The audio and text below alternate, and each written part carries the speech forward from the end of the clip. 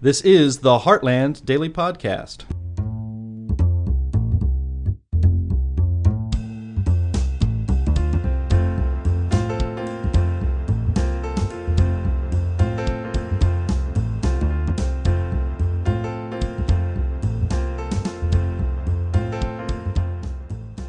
Hello, everyone, and thanks for tuning into the podcast. This is Anne Marie Schuber of Healthcare News.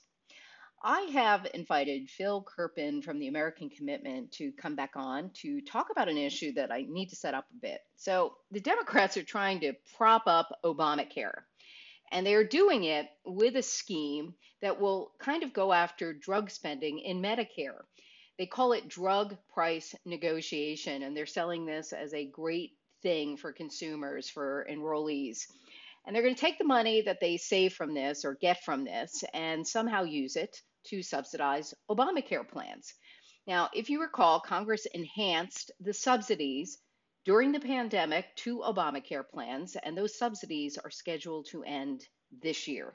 So the new premiums will be announced probably before November 1st. People will get notices that the premiums are going to go way up, like everything else in inflation. But this is not a good time because we, of course, have the midterm elections coming up in November. So, Phil, did I set that up correctly? Yeah, that's about right. The only thing that's changed since I wrote the article and since your description there is now it's not only going to pay for the expanded Obamacare subsidies. Now it's also going to pay for, Green New Deal spending and all the other various, because now they've broadened the scope of the bill again with this deal that Manchin made with Schumer. And so it's now going to be an even bigger extravaganza of, left-wing grab bag priorities. But the main point still stands, which is they are cutting prescription drug spending in Medicare to use as a piggy bank for unrelated spending priorities. And so, given that they're going to be spending this on other things, should raise alarm bells for us of how much this is going to cost drug spending in Medicare. So, why don't you tell us how this drug negotiation scheme works? I mean, this is kind of comes back from the Build Back Better plan that was scrapped. So, how does it work? Yeah, they've changed the name. Now instead of being called Build Back Better, it's called Inflation Reduction Act, which is like Orwellian because it's not going to reduce inflation. Yeah, I think this is actually what Manchin's big negotiation was. He's like, I'll vote for all the stuff in your bill, but you got to change the name of the bill to pretend we're fighting inflation. And Biden and Schumer said, yeah, okay. But yeah, the way this works, and they keep using the word negotiation, which I think is extremely deceptive in this context. This is the so-called negotiation. The secretary tells the manufacturer of the drug, and they get to pick 10 to start with, but Democrats have already said they want to expand that to cover all drugs eventually so they can keep going back to the piggy bank and raid more and more money out of Medicare drug spending. But they go to the manufacturer and say, this is what we think the price should be. And then the manufacturer can, quote unquote, negotiate with them, except that if they don't agree, they get an excise tax put on them of 95% of their total sales of that product, and they can't deduct that tax from their corporate income taxes either. And so It's essentially we tax you into oblivion. We tax you out of business if you don't accept our price.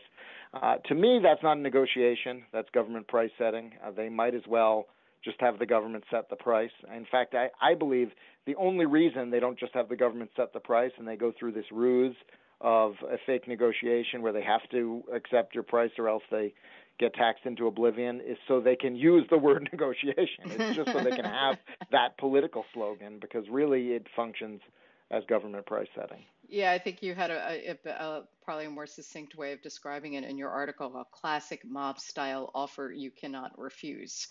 Yeah, right.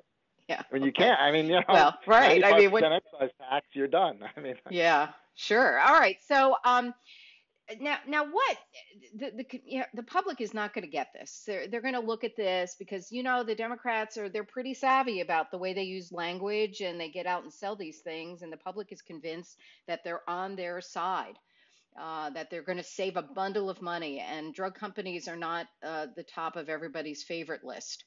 So what is wrong with trying to control the prices that Medicare pays for drugs? Well, I think the way you communicate it, at least the way I'm trying to communicate it, is just that you're not going to get the same quantity and quality of prescription drugs if you spend $288 billion less. If Medicare reduces expenditures on prescription drugs by $288 billion, which is what their bill does according to CBO, something has to give. The drug companies are not simply going to provide the same quality and quantity of drugs for almost $300 billion less. That's not how the world works. And if you take that much money out of Medicare prescription drug spending, you are going to get, first of all, less new drugs developed because there's going to be this potential that if you get a great blockbuster new drug, it's going to be subject to this process. You're not going to get a return on investment, so that undercuts R&D incentives. And even CBO admits this. They peg it at 15 new drugs that won't be developed as a consequence of this. University of Chicago thinks it's more on the order of up to 300. So there's a big dispute as to how many, but everyone agrees that some number of new drugs will not be developed because of the disincentive under this. And then I think there are real questions about the timeliness of access to breakthrough new drugs, because this is basically the model that we have in the Veterans Health Administration, in the VA, and they have a restrictive formulary, and if you don't make a drug available at their price, it's not available in the program. And I think that what you're going to start to see, and they've got some provisions in the bill that are intended to prevent this, but I'm not sure at the end of the day the government actually can prevent this. I think what you're going to see, if there is a major blockbuster breakthrough new drug that everyone's going to want and everyone's going to be willing to pay for, the company's going to say, you know what, we're not going to sell it into Medicare, because if we do, the government's going to set the price and we're going to lose a fortune. We're going to make everyone, seniors, all pay out of pocket if they want it. And if it's a breakthrough drug that people need, they're going to end up spending more because they're going to have this $2,000 out-of-pocket cap that's in this bill on their Medicare drug expenditures. But there might be an important drug they need that won't be available in Medicare because of this. Because they've now got because of this process they've set up, there's now a disincentive. It's always been the case that you want every drug to be available in Medicare because that's where you make so many sales as a drug company. But if they alter that calculation, I think that they're going to restrict access, and it's going to look like the VA or look like a lot of other countries' programs where when there is a major new drug, they don't get it right away. It takes a few years before it's available. Yeah. And, a lot of people, because the Democrats are very well at selling this idea that companies are in it for greed, and that, we forget the companies are in it for profit for their shareholders, which many times is us. Okay. We have retirement funds, whatever. We invest in these companies. They also employ us. So if they're not going to make money, they're not going to do it. So I really do hope that we can kind of change some thinking about this. Where do you think this is going to go? The Democrats control the House, they control the Senate. Do you think this is going to fly? Is it going to pass? It looked like it was on track to pass when they were doing the smaller bill that was just the drug price controls and the Obamacare subsidies. Now they're raising the stakes again. As I mentioned, they've got a deal that's got, business tax hikes, which I think is pretty ill-conceived when we've got 2 negative quarters of GDP, whether you want to call that a recession or not. They've got all kinds of special giveaways for all kinds of renewable energy and electric vehicles and all of this kind of stuff. So they've got a lot of moving parts right now. We don't know where Senator Sinema is on this yet.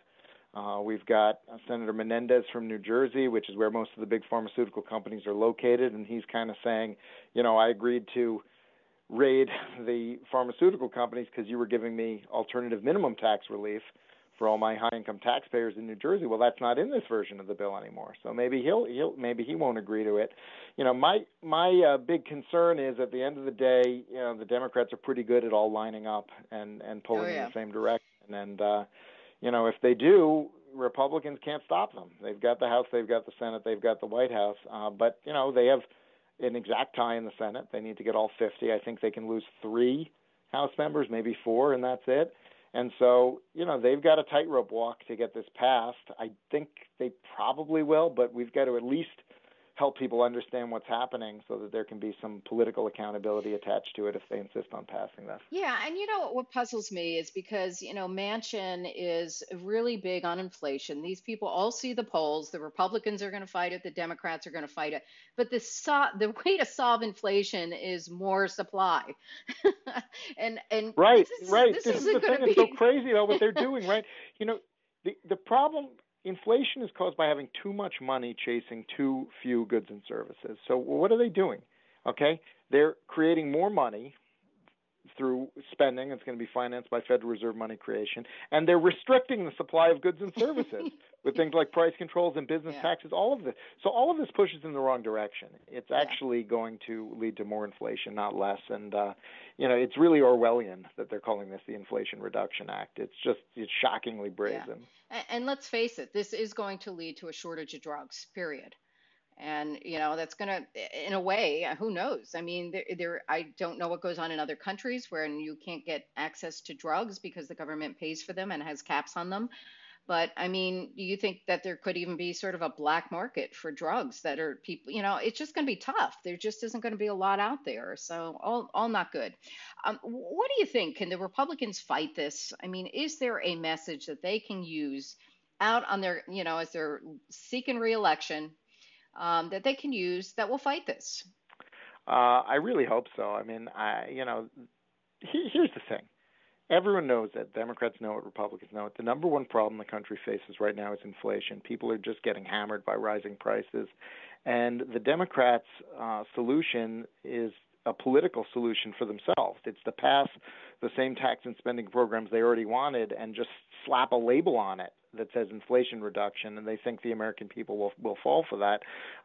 The Republicans have a really good opportunity, and I think they can explain that it's Democratic policies that have caused the situation that we're in, and that doing more of the same will only make it worse, no matter what label you slap on it. And so, I do think they've got a good opportunity. Of course, the media is largely on the Democrats' side, and so they've got that challenge to overcome. But most people kind of get that, and I think that this is not going to help the Democrats politically, and they're already in a tough spot. And I think that Republicans just need to keep pointing out the obvious. Republicans have the advantage in this political debate of being right. Now that doesn't always win in politics, but it helps.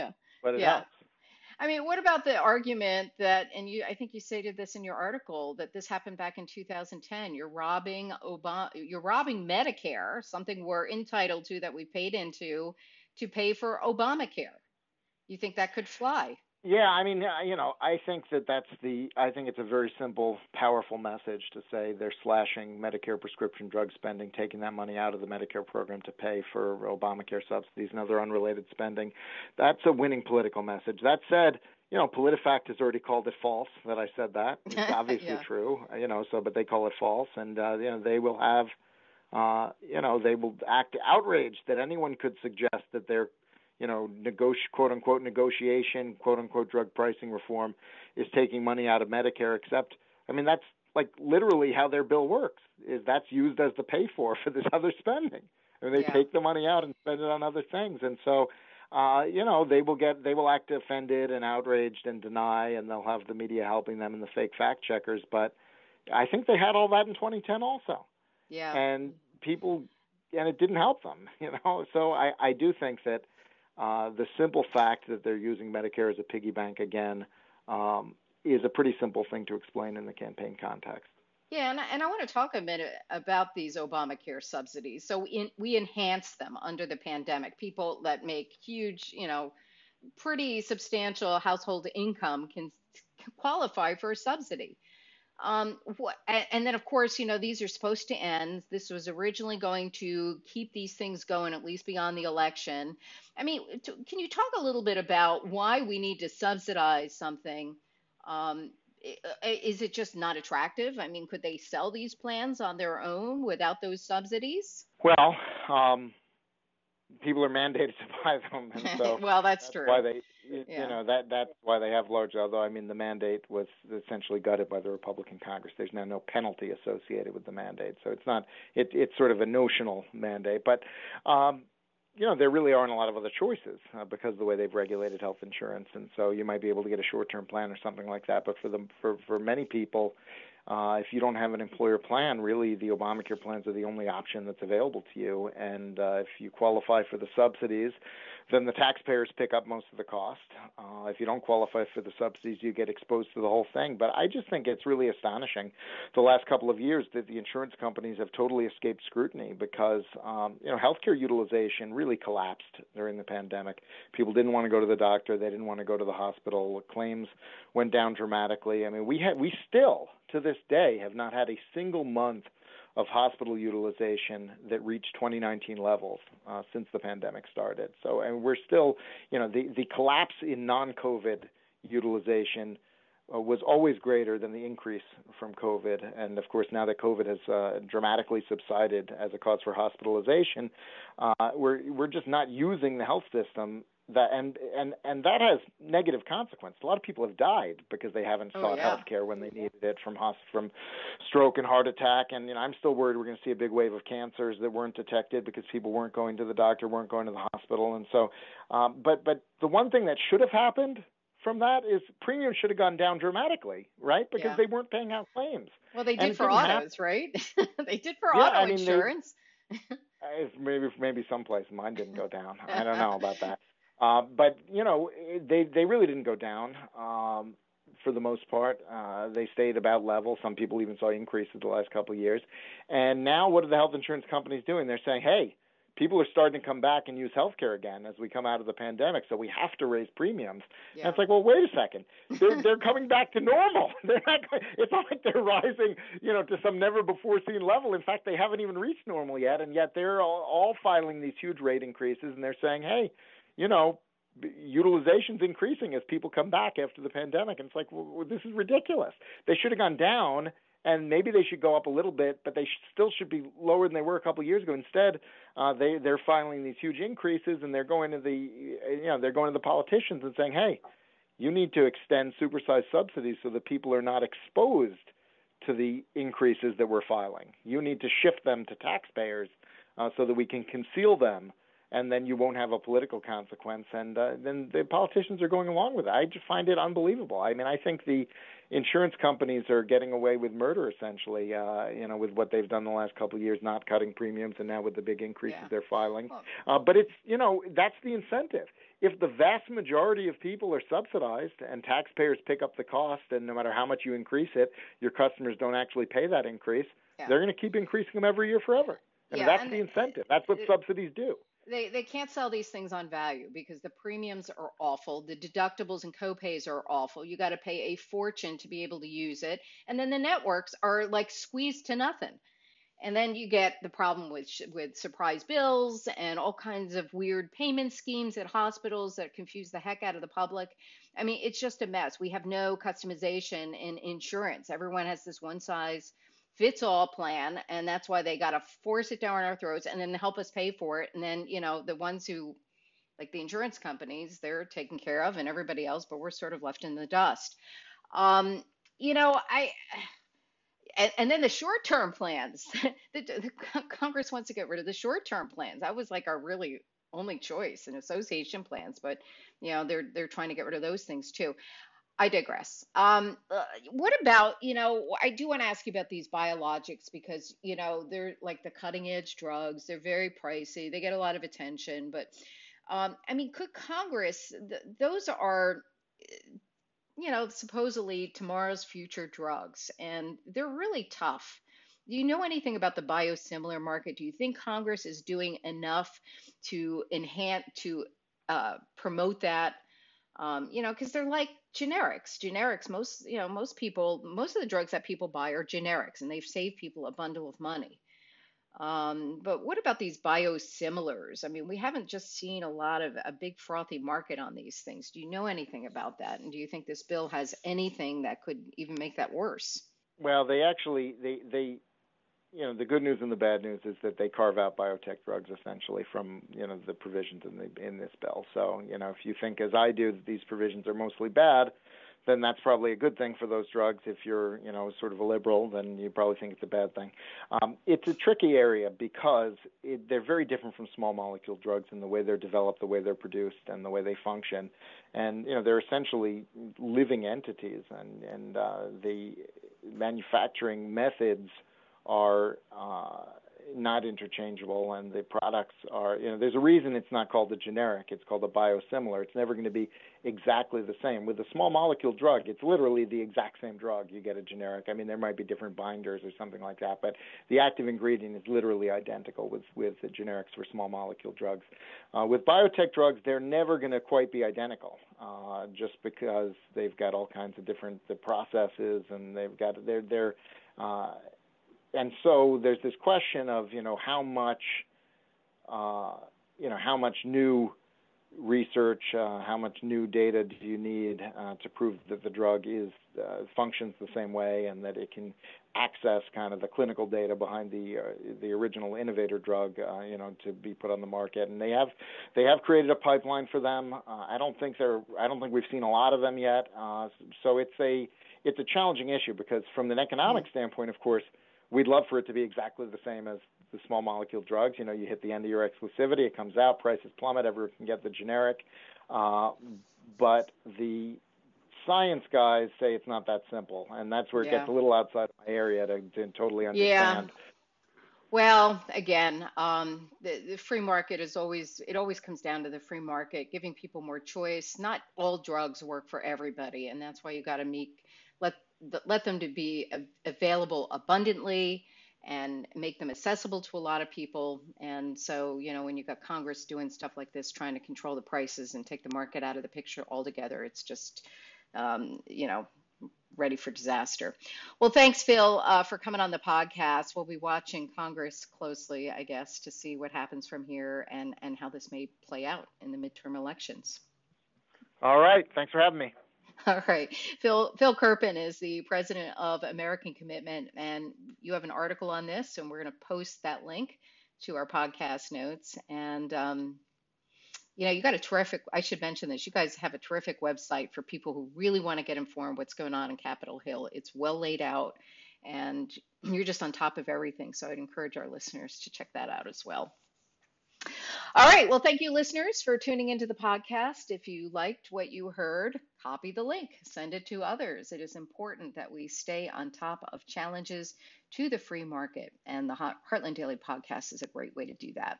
Thanks for joining us. This is Anne Marie Schieber.